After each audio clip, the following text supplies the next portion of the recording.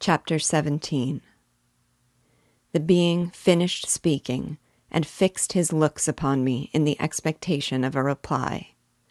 But I was bewildered, perplexed, and unable to arrange my ideas sufficiently to understand the full extent of his proposition.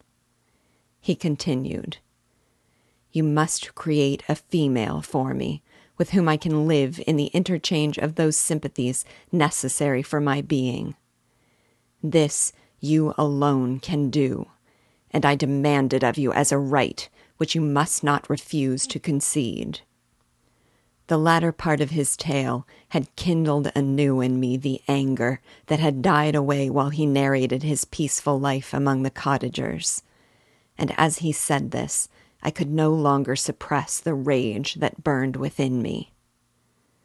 "I do refuse it," I replied, "and no torture shall ever extort a consent from me. You may render me the most miserable of men, but you shall never make me base in my own eyes. Shall I create another like yourself, whose joint wickedness might desolate the world? Begone! I have answered you.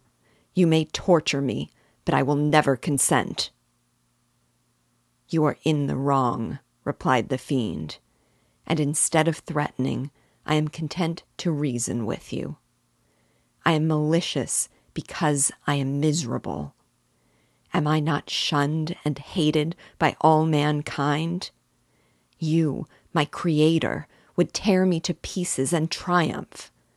Remember that, and tell me why I should pity man more than he pities me. You would not call it murder if you could precipitate me into one of those ice rifts and destroy my frame, the work of your own hands. Shall I respect man when he condemns me? Let him live with me in the interchange of kindness, and instead of injury, I would bestow every benefit upon him with tears of gratitude at his acceptance. But that cannot be. The human senses are insurmountable barriers to our union. Yet mine shall not be the submission of abject slavery. I will revenge my injuries. If I cannot inspire love, I will cause fear, and chiefly towards you, my arch enemy, because my creator, do I swear inextinguishable hatred. Have a care. I will work at your destruction, nor finish until I desolate your heart, so that you shall curse the hour of your birth." A fiendish rage animated him as he said this. His face was wrinkled into contortions too horrible for human eyes to behold. But presently he calmed himself and proceeded. "I intended to reason. This passion is detrimental to me, for you do not reflect that you are the cause of its excess. If any being felt emotions of benevolence towards me, I should return them 100 and 100-fold. For that one creature's sake, I would make peace with the whole kind. But I now indulge in dreams of bliss that cannot be realized. What I ask of you is reasonable and moderate. I demand a creature of another sex, but as hideous as myself. The gratification is small, but it is all that I can receive, and it shall content me. It is true, we shall be monsters, cut off from all the world, but on that account we shall be more attached to one another. Our lives will not be happy, but they will be harmless and free from the misery I now feel. Oh, my Creator, make me happy. Let me feel gratitude towards you for one benefit.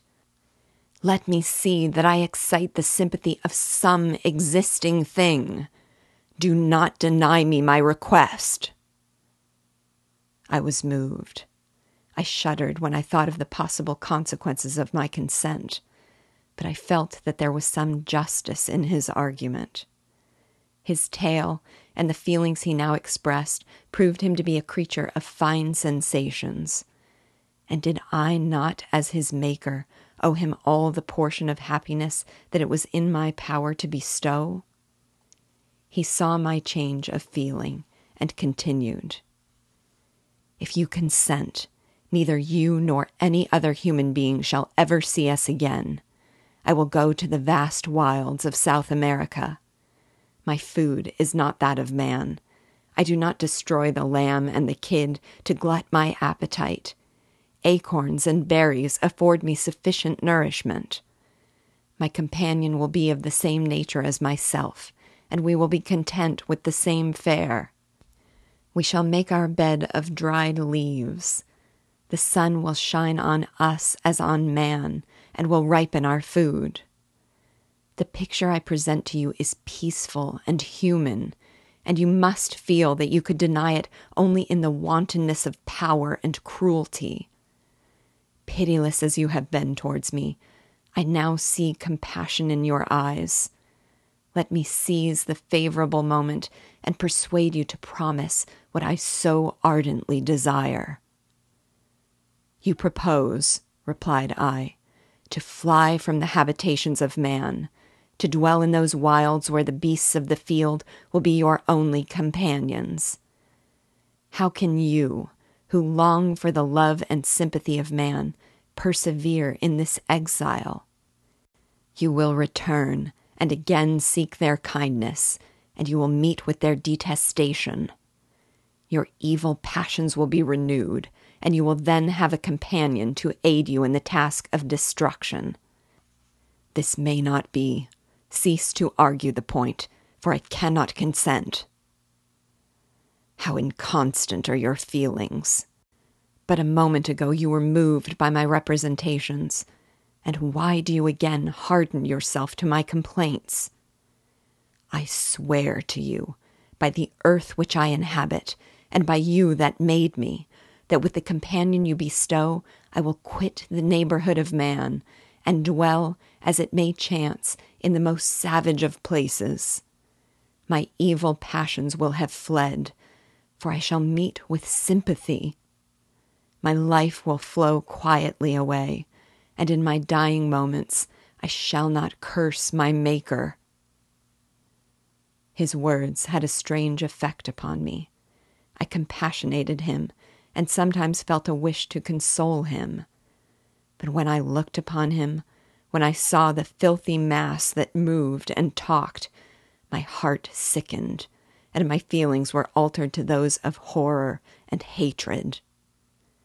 I tried to stifle these sensations.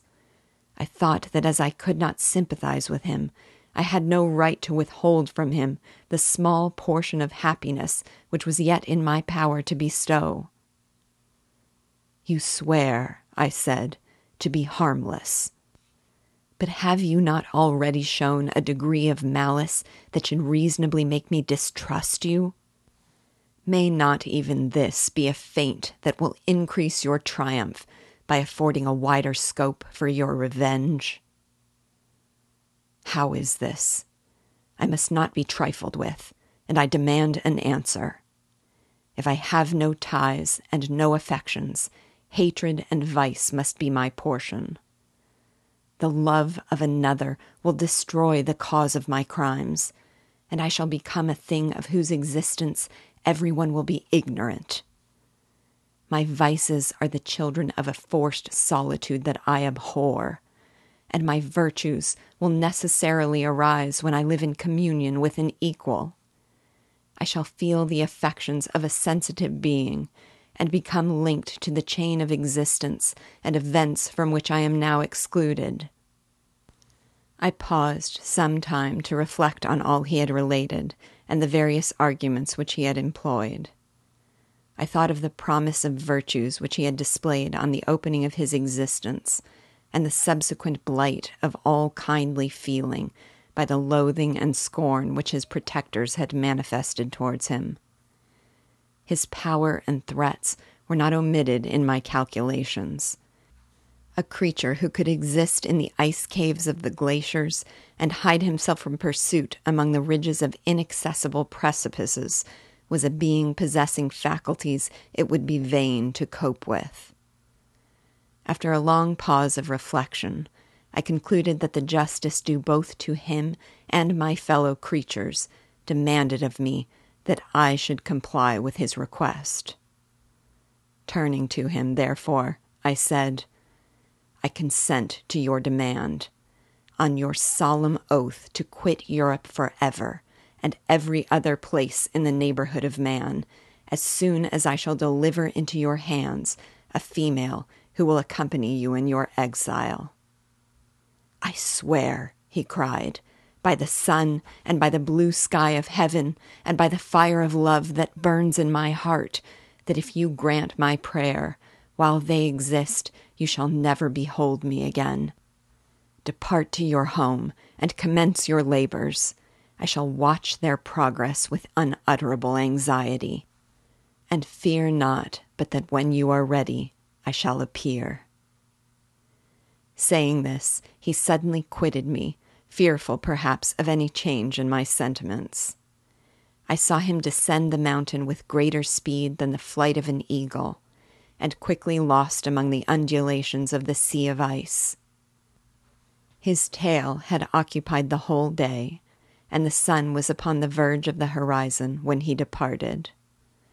I knew that I ought to hasten my descent towards the valley, as I should soon be encompassed in darkness.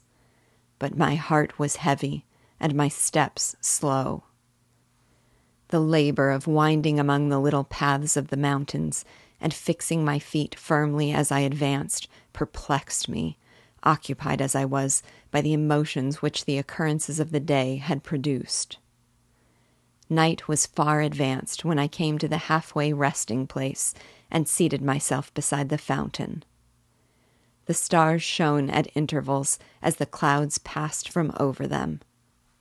The dark pines rose before me, and every here and there a broken tree lay on the ground. It was a scene of wonderful solemnity, and it stirred strange thoughts within me.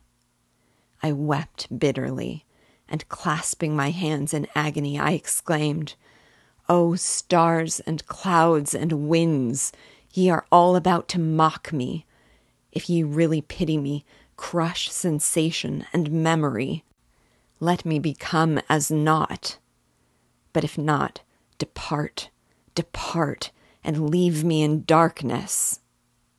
These were wild and miserable thoughts, but I cannot describe to you how the eternal twinkling of the stars weighed upon me, and how I listened to every blast of wind as if it were a dull, ugly siroc on its way to consume me. Morning dawned before I arrived at the village of Chamounix. I took no rest, but returned immediately to Geneva. Even in my own heart, I could give no expression to my sensations. They weighed on me with a mountain's weight, and their excess destroyed my agony beneath them. Thus I returned home, and entering the house, presented myself to the family. My haggard and wild appearance awoke intense alarm, but I answered no question. Scarcely did I speak. I felt as if I were placed under a ban, as if I had no right to claim their sympathies, as if never more might I enjoy companionship with them. Yet even thus I loved them to adoration, and to save them I resolved to dedicate myself to my most abhorred task. The prospect of such an occupation made every other circumstance of existence pass before me like a dream, and that thought only had to me the reality of life.